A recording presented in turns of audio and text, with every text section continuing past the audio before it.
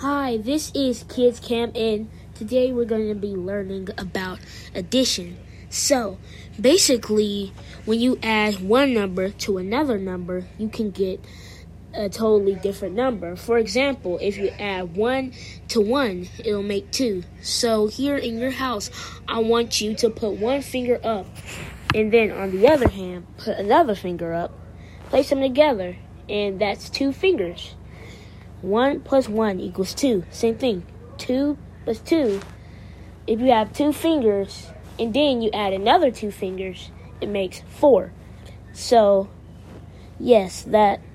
how do we get that off of our fingers and get that into our minds?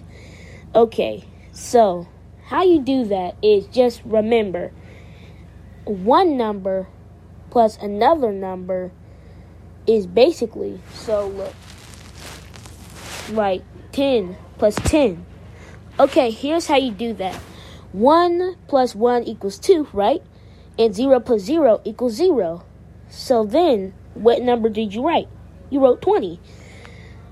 So, 10 plus 10 equals 20.